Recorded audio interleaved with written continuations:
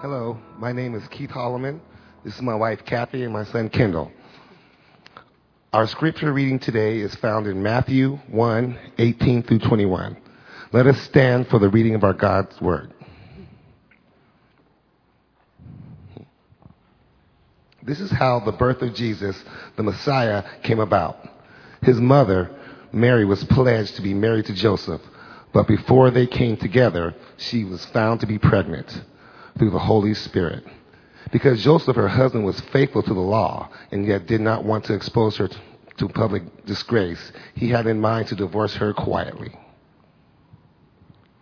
But after he had considered this, an angel of the Lord appeared to him in a dream and said, "Joseph, son of David, do not be afraid to take Mary as your wife, because what is conceived in her is from the Holy Spirit.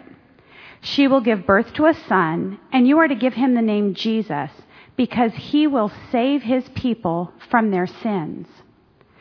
And then let's turn to Mark 8:34 through 38, and hear how Jesus calls people to find that salvation in a new life in him. Jesus called the crowd to him along with his disciples and said, "Whoever wants to be my disciple must deny himself and take up his cross to follow me. For whoever wants to save his life will lose it, but whoever loses his life for me or for the gospel will save it. What good is it for someone to gain the whole world, yet forfeit his soul? Or what can anyone give in exchange for his soul? If anyone is ashamed of me and my words in this adulterous and sinful generation, the Son of Man will be ashamed of him when he comes in the Father's glory with the holy angels." This is the word of the Lord. You may be seated.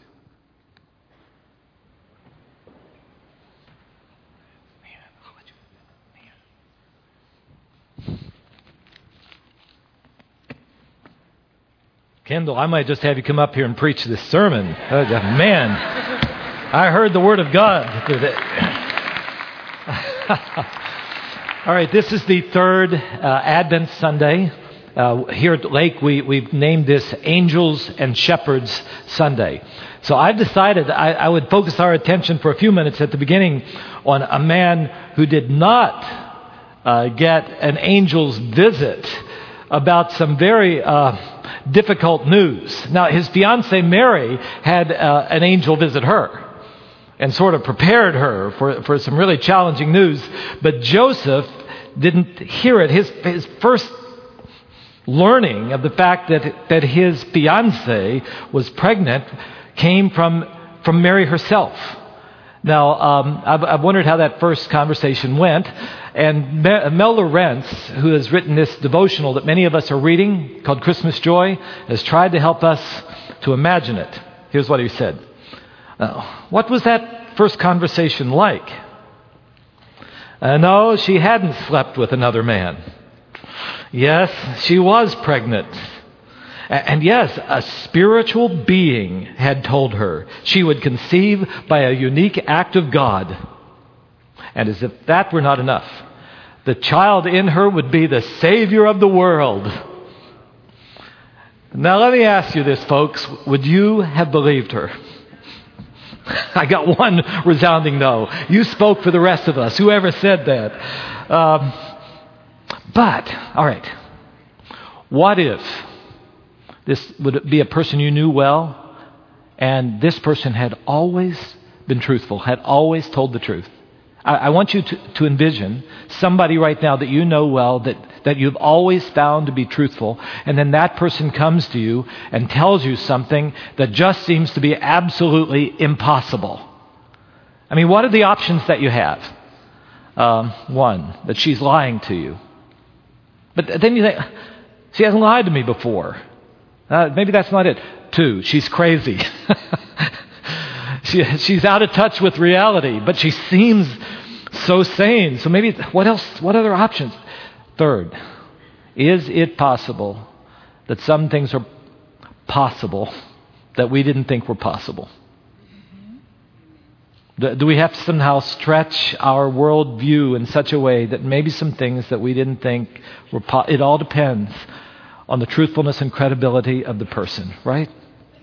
Now that brings us today to the message I want to look at this third Sunday of Advent, where Jesus himself, in Mark chapter 8, and in the text that Kendall read for us, comes and he says things that sound absolutely impossible. I mean, the Bible had been saying for a long time that a day would come when God is going to make everything in this broken, hurting, darkened world, He's going to make it all right. Everything that is broken will be reconciled, brought back together. Everything hostile will be, peace will be there. And Jesus one day steps in and He says, I am the one through whom all this is going to happen. The life of God that's coming into this world, it comes through me. I am the one who can give anyone, anywhere, the eternal life of God. And in fact, in verse 38, essentially what he says is, the eternal destiny of every person in this world depends upon what they do with me. Now come on. If I got up here and preached that to you right now, what would you do? You'd probably have me committed, right? Or you would wonder about that. And yet, here we are, 2,000 years after Jesus had said that, and many, many people all across history and in every nation of this world have come to the conclusion that Jesus, when He says these kinds of things, is to be believed. And your pastor's one of those. I'll just tell you, I know it's my job to be a preacher, but I am a follower of Jesus. I believe what He said. So today I want us to think about that. How did Jesus go about getting a hearing for that message so that people actually believed Him and followed Him? As that message comes today, how should we respond to it? And is there something in the way that Jesus went about His work that should be the example to us for how we might go out into the world, even from this service, carrying the healing and reconciling power that comes in Jesus? So that's what I want us to think about. You know, last week when Grace and Matt unexpectedly showed up, it kind of turned my sermon series topsy-turvy. So I had to divide 2 sermons into one, or one sermon into 2, or whatever I did. So today, I just want to come back and think about these things because I think these are so important. So first, I want us to pause for a moment and ask, how did Jesus go about His reconciling work in such a way that people believed Him and have found life in Him? Because I have so often reflected on the fact that Jesus waited so long before Mark 8:34-38 come. He waited so long before He finally just said, okay, listen to me. You have to change your life. You've got to place your trust in me if you're going to find life. So as you read through the story, I've just wondered about that. Mark 1:1, we find out who Jesus is. He's the Messiah. He's the Son of God. And then as over the last 2 weeks I've pointed out, Jesus does these incredible things for 8 chapters. He does what only God can do. And what He shows is that He has authority and He has power over everything in this world, that there is no difficulty, no problem, no kingdom in this world that Jesus is not greater than, that He doesn't have authority over. So natural disasters, like we've had, floods and a tornado, He has authority over all of that. Demonic powers, evil spirits, He has power over all of that. There's nothing to be feared. Disease of the worst kinds, He has power over that. Even death.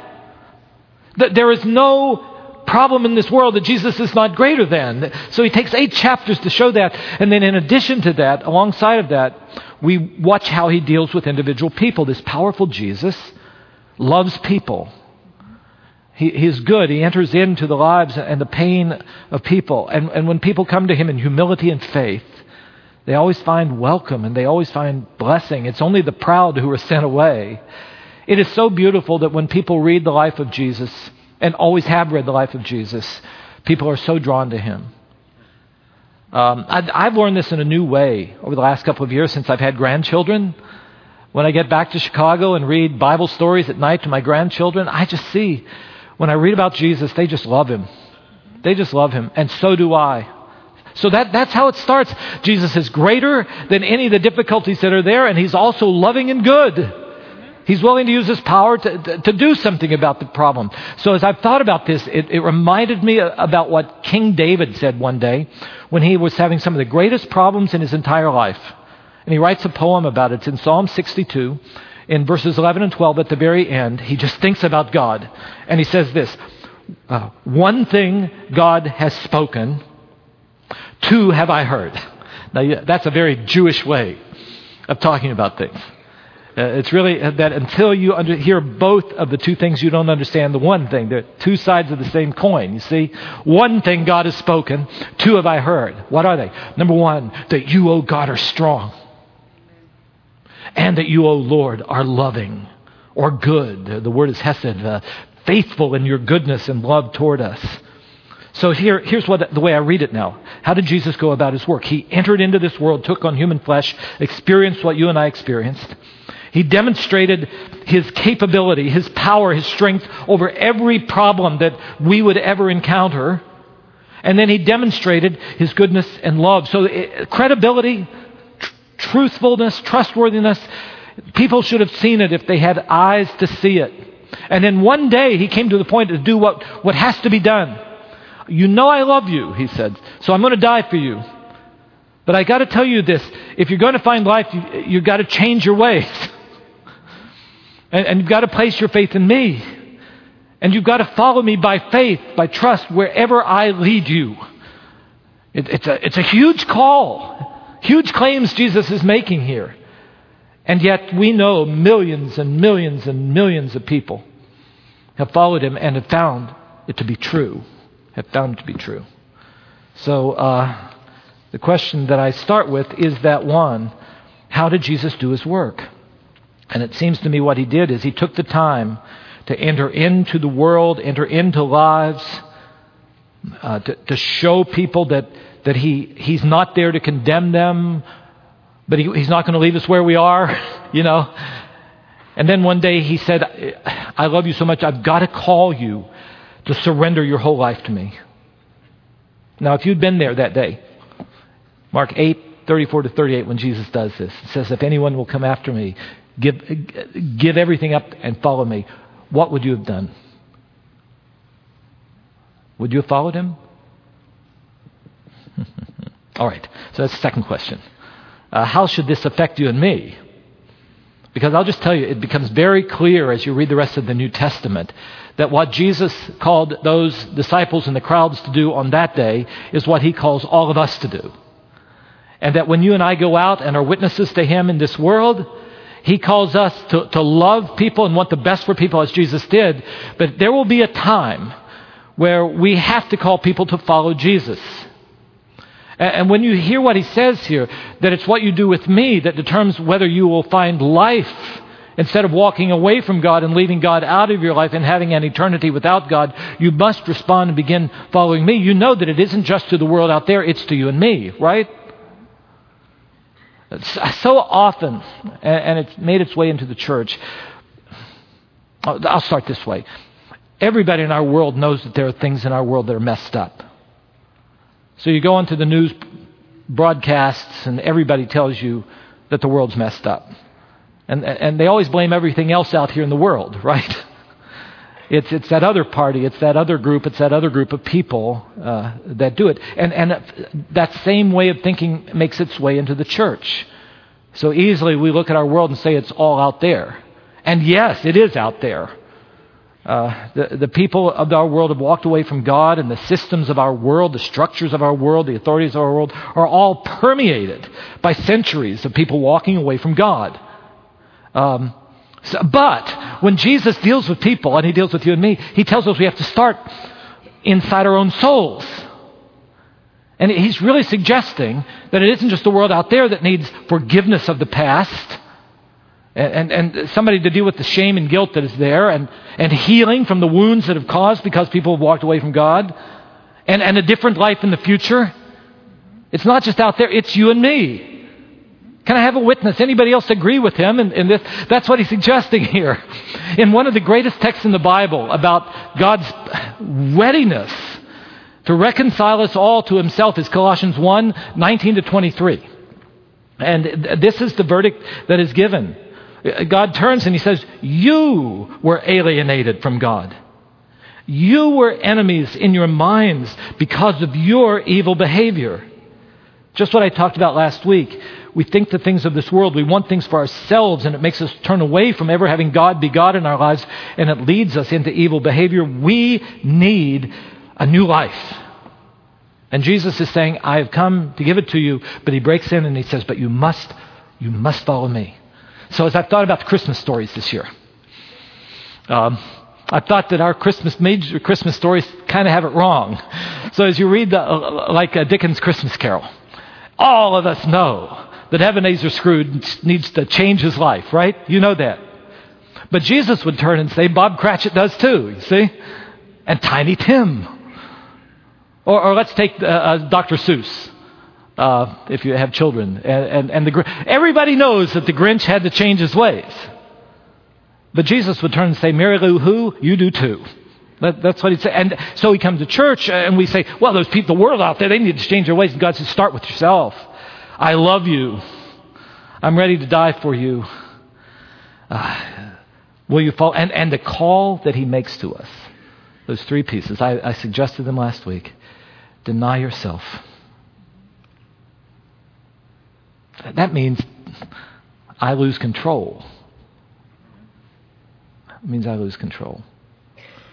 Do you like to lose control? We've got to believe Jesus when he says, if I take control, I can control better than you. We've got to believe that. And if you think I've got to have this in order to be happy, do you trust me when I say to you, you have to have me in order to be happy? And if I call you away from that, I must call you sometimes away from that, that you'll never lose your life, you'll find life. Deny yourself. The question then comes to us, do we believe him? It goes against our human flesh. It goes against what our consumerist nation tells us. But it is what Jesus says. He says, deny yourself, take up a cross, follow me. Take up a cross. I've already mentioned that's really talking about the scorn and scoffing as the criminal would be carrying a cross toward their own crucifixion. People would say there's no future for that person, and just scorning and scoffing them. And sometimes when we follow Jesus, even those close to us can't figure out why we're doing that. Why would you give up being this in order simply to be a missionary or whatever God may call us to be or wherever he would call us to do? Sometimes we can just be mocked for that. Jesus says, take that up if I call, and follow me. The shocking thing about that phrase is that if you look at Mark 8, just before verse 34, pull back, and Jesus had just said, I'm going to die. Now he's going to die for us, and he also said he's going to defeat death, but I'm going to die. Now follow me. Now, you can see why they were so shocked by this. Now I'm going to be having so much of my family home this Christmas season, and we often have the house full, and sometimes I'll kind of yell out into the house, I'm headed out. Anybody want to go with me? And they'll say, where are you going? And if I say, I'm going to the ice cream shop, they're in. Or if I'm going to eat supermarket, or if I'm going to Disneyland, where I'm going. Can you imagine? Where are you going? I'm going to die. Well, let us think about that for a while. Then you put it that way, don't you begin to see what is happening here? But Jesus says, if you will follow me wherever I lead you and whatever I ask you to do, trust me, you'll find your life. And if you hold on to your life, you're going to lose it. You're going to think that's where I'm going to find it. He says, no. If you hold on to that and you don't trust me, you're going to lose it. But if you follow me, and if you lose all of that for my sake in the gospel, you're going to find your life. And so the question comes, when he makes such enormous claims to you and me, do we believe him? Do you believe him? Do you believe him? Last week on social media, I posed a question, and many of you weighed in on it, some profound answers. And here's the question I put up. What stops us from surrendering the broken areas of our lives to Jesus? Which means acknowledging that they are there, things that are wrong, things that are broken. What keeps us from surrendering the broken areas of our lives to Jesus? Is it that we don't think he's worthy, that he will wreck us, that he will condemn us, The answers were so insightful for me. One person wrote, fear of the unknown. We know our own brokenness, and we've adapted to it. Well, what's he going to have me do? I think that's right. Do you think that person had an insight? Yes, you know the answer is yes. Second, and this one went deep into my soul as a pastor, the fear that if we open up our lives and bring them, that we will be judged and condemned for the exposure. And the point of this one was that even in the church, the church is meant by God to be the grace-filled place where we're able to open up everything that happens in our lives, the shame that is there, that we're even ashamed and guilt. And we're going to have a group of people who've all done the same. And so this is a place where we should be able to do that, because until things come into the light, healing cannot happen. And yet the sad part is so often the church has become a place where it's so hard for us to do that. Brothers and sisters, isn't a church a place where all of us have just fallen before the cross, said, apart from your death and resurrection, there's no hope for me? You and I are here. We have nothing to be proud of except proud of the fact that God loves me and gave his life for me. There's no place for self-righteousness among us. I'm praying so much that even this series of messages, God will continue to do his work among us. Because I think that this person was right. That sometimes if we can't find a place where we can just open that up. Fear of that we'll be judged. Or a third was similar to it. Embarrassment, shame, guilt, fear of what people will think of us. Another one was fear of failure again. Many of us have been to church so many times, right? And we brought something to Jesus and we just pick it right back up the next week. I think every time at communion, don't I say something like, one of the hardest things we wonder about is the last time we had communion, you brought this sin to the Lord and you said, I'll give it to you, Lord, set me free. And you've engaged in it ever since. Can you bring it back to him? And do you remember, I always point out, the blood of Christ is sufficient for your sin. You come to him, he will start all over with you again. But I do understand this matter of how failure makes us so that we find it very hard to say, here I am again, Lord, will you take me? And then the last one, and one that I hadn't put down, but I'll tell you it's because I think I've been too educated. I think sometimes when we've had too much education, we don't believe that there is real personal evil in this world. And someone wrote the fact that the enemy does not want us to expose our sin because he knows the first step in healing is that things in our lives have to come out into the light. So, brothers and sisters, at the end of this point, can I stop for a moment? And in your worship folder, there should be a blank sheet of paper. If not, just find one. Or you can take out your phone and find the memo section. I want you to make a new commitment to Jesus right now in the light of his word. He tells you, here's how you have life. Deny yourself, take up a cross, follow me. Is there anything right now, today, that you're finding hard to surrender to Jesus? Maybe it's a relationship that you know that is not healthy, and yet it's become so ingrained in your hopes and your dreaming and your thinking you can't imagine life without that. Maybe it is an addiction or a practice that just has such a grip on you, and you wonder, can I really give that? Maybe it's something good. Remember last week I used that Greek word epithumia? That's the word for longing, craving. Sometimes, and it's a word that Pastor Tim Keller says we use it for overly desiring something good. So that, our health is something good, but we just say, I've got to have that or I'm not going to be happy. It could be 1,000 different good things that we put into the place of God. John Calvin said, this human heart is an idol factory. So we might give one thing to the Lord. The next morning, don't we wake up and we come up with something else that we've got to have and we put into God's place. Will you write that down? Will you write that down? At the end of the service, you can come and just bring that and put that in the cross if the Lord so leads you. But right now, I just say, give that to the Lord.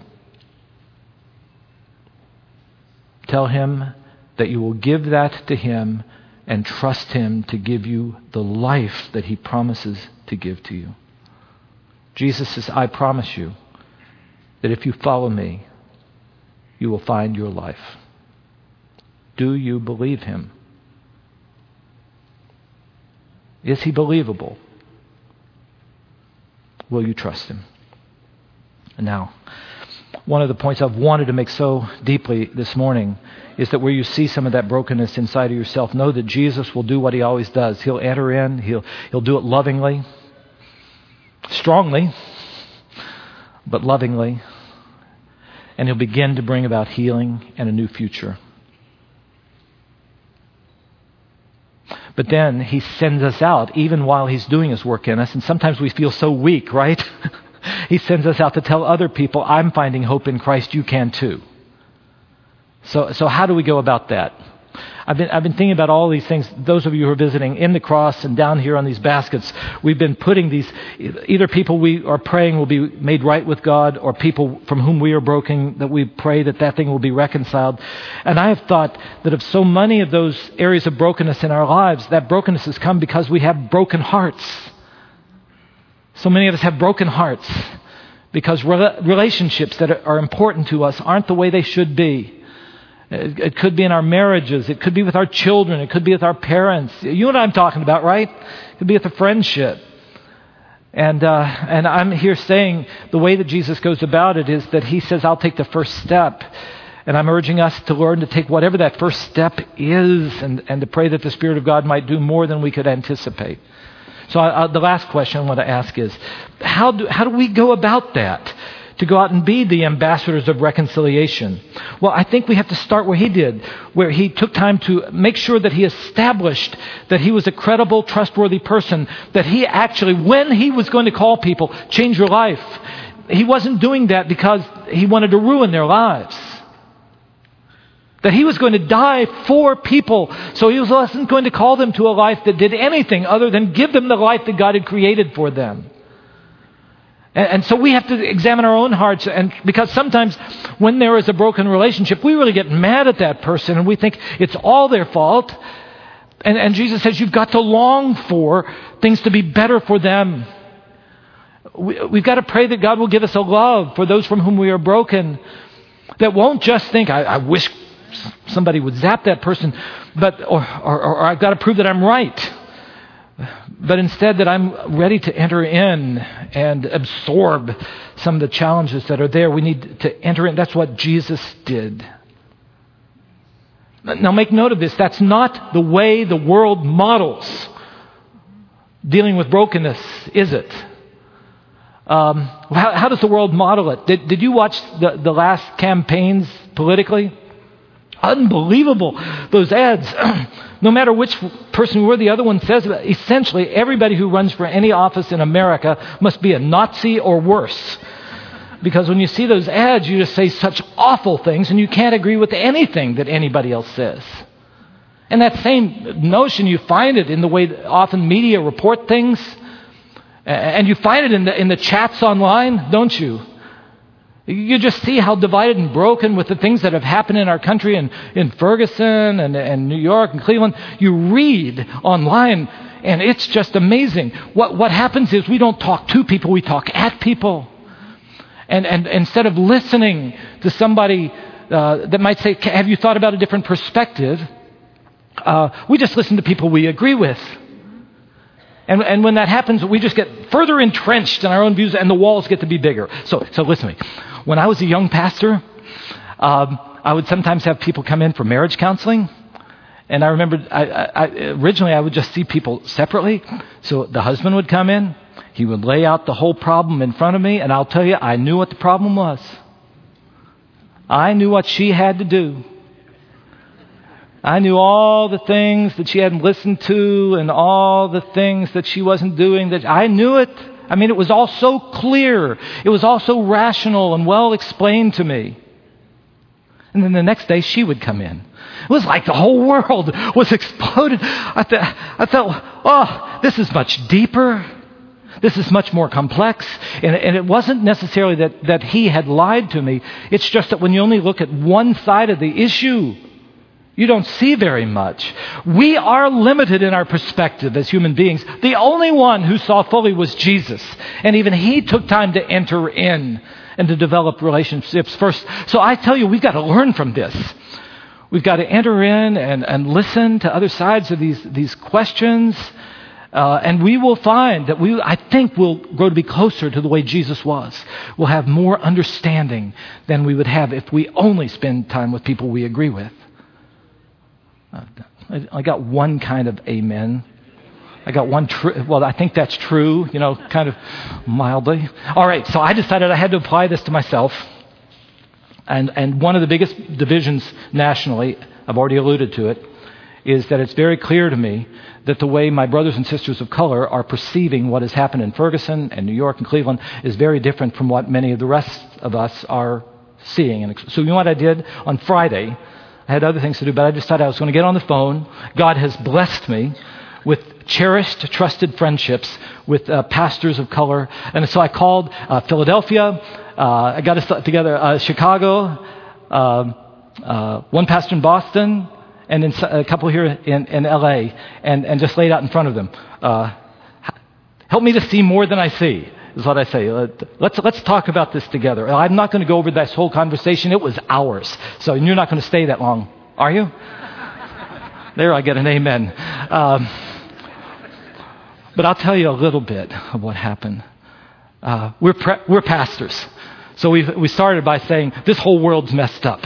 Everybody needs to repent. That's where we preachers begin. This whole world messed up, and that's made its ways into everybody's life and into all the systems of this world, and we've got to call our people to repent. So we all sort of started there. And then we started pulling back and thinking about how we look at all of this fallout in the world, recognizing that if we're just looking for what's wrong in that other person, we'll find it. We will find it. And so some of the discussion came up. One of the pastors said to me, well, we think that you just sort of look at us as brothers and say, well, there goes those black people again. They're always bringing up the history. They'll never draw the line. And look, they're really wrong because you see the protesters are destroying their own businesses, their own neighborhoods anyway, so don't listen to them. And he said, okay, and we look at you and say, don't you realize that this happened to me and my father and my father's father and my father's father's father's father? That this has been a way of life that has gone on for a long time. And we began to recognize, yes, it's not that everybody who is involved in a place of police authority is going to profile people. In fact, one of the pastors, one of them in Chicago, had 3 of his deacons were cops for the Chicago Police Department. So he said, we've got to recognize that.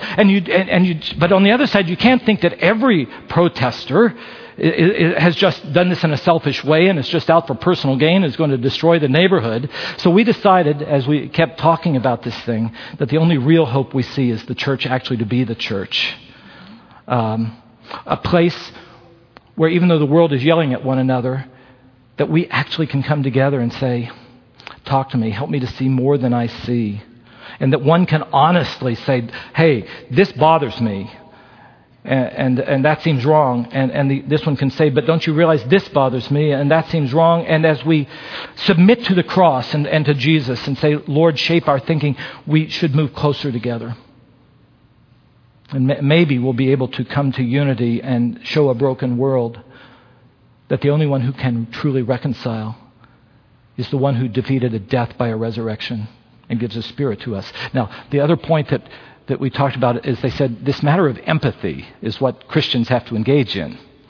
You may never have experienced that you felt like somebody just grabbed you or came and threatened you so that you felt like you had to react, but that's happened to so many of us.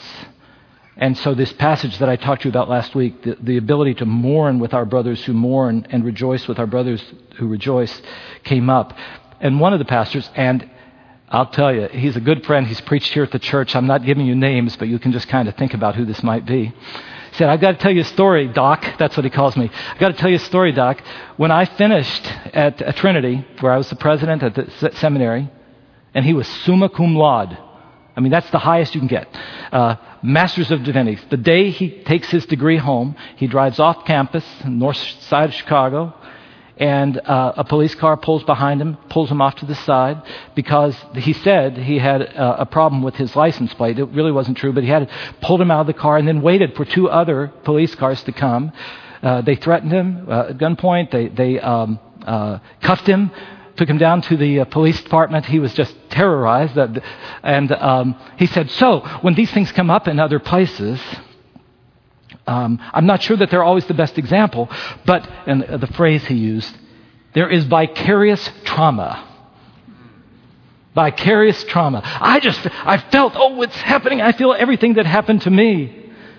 And he said, what I would love to have is if my non-black brothers and sisters would at least say, I'm believable. That this is something that we experience. And so here's what I asked him at the end. What would they like an old white pastor like me to say to the church people I love? That's you. Okay. And here's what they said. It would be beautiful if there would be more empathy and compassion coming from our non-black brothers and sisters in Christ. We think that our only hope in this world is the Church of Jesus Christ, because we've all humbled ourselves before the same Lord. We would just love to have more of our brothers and sisters engage with us so that we can talk together and then walk together toward righteousness and justice in our communities and in our world. We feel that God plants churches in neighborhoods to be His people and place of reconciliation. Anybody agree with that?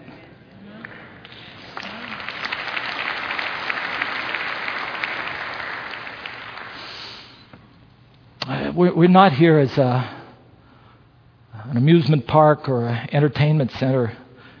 We're here to be the place in whom and through whom God does His work. He's placed us here in this place at this time where all of this is happening. We have a great opportunity. And that if we, across the divides that we see all around the world, can say, oh, I feel some of those divides ourselves, but God has given me brothers and sisters, we're going to come together. And what did Jesus say? It's when we demonstrate to the world our love for one another across all those things that usually divide people, people will know that we are Christians. Oh, man, I get to preaching there. This is what I long for. And I think that basic principle of what Jesus did applies to every kind of broken relationship. They seem so impossible, but not greater than the power of God.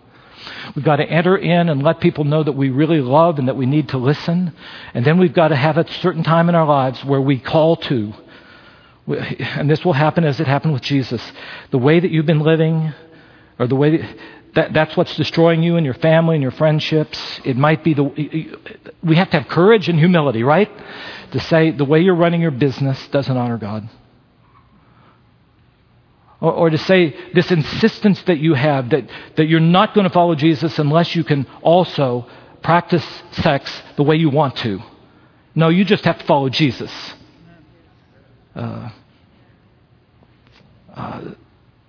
This matter of saying, but I've got to have this. No, if anyone will come after me, he must deny himself, take up a cross, and follow me, so that whoever holds on to his life will lose it. But whoever loses his life for me and the gospel will save it.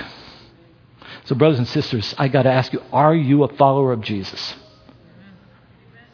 Are you a follower of Jesus?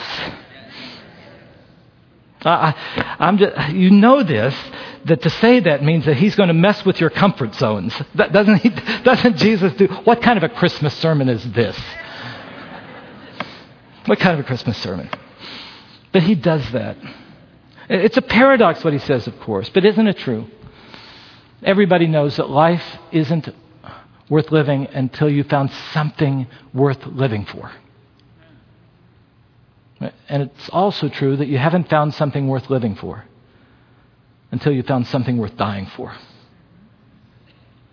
And I declare to you that when you find Jesus, you find someone worth living for and dying for, to His glory. Amen. Amen.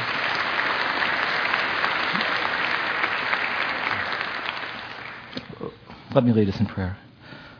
Father, I pray I have been faithful to your word, to the call that Jesus made to us all. Where I have been, Father, take this your word and work in our hearts, and through the power of your Holy Spirit, change us into the kind of people that when people see us, they know you're at work. Father, for us as a church, draw us together. Do your reconciling work. Draw us together so that even as you placed us here in the San Gabriel Valley, to be your witnesses, that people will see us, and as we walk together in what is usually a broken world, as we walk together, they will know that we're yours because of our love for one another. Father, I pray for the many who have come who are really hurting because of broken relationships in their families or marriages or friendships or at work. Father, renew hope where people have given up hope. Remind them that you are who you say you are. You are strong and you are good. Renew our hope. And then, Father, I just pray that even though we sometimes feel very weak representatives of you, that we know you go with us because your Spirit is with us. So give us a love for the people that you bring across our paths. Give us a humility so that we never encounter a person with pride. Give us wisdom to know what to say. And then give us courage, Father. Give us courage that we might speak your words. Father, change us and then send us from this place as your agents of change. This we pray in the name of Jesus. Amen.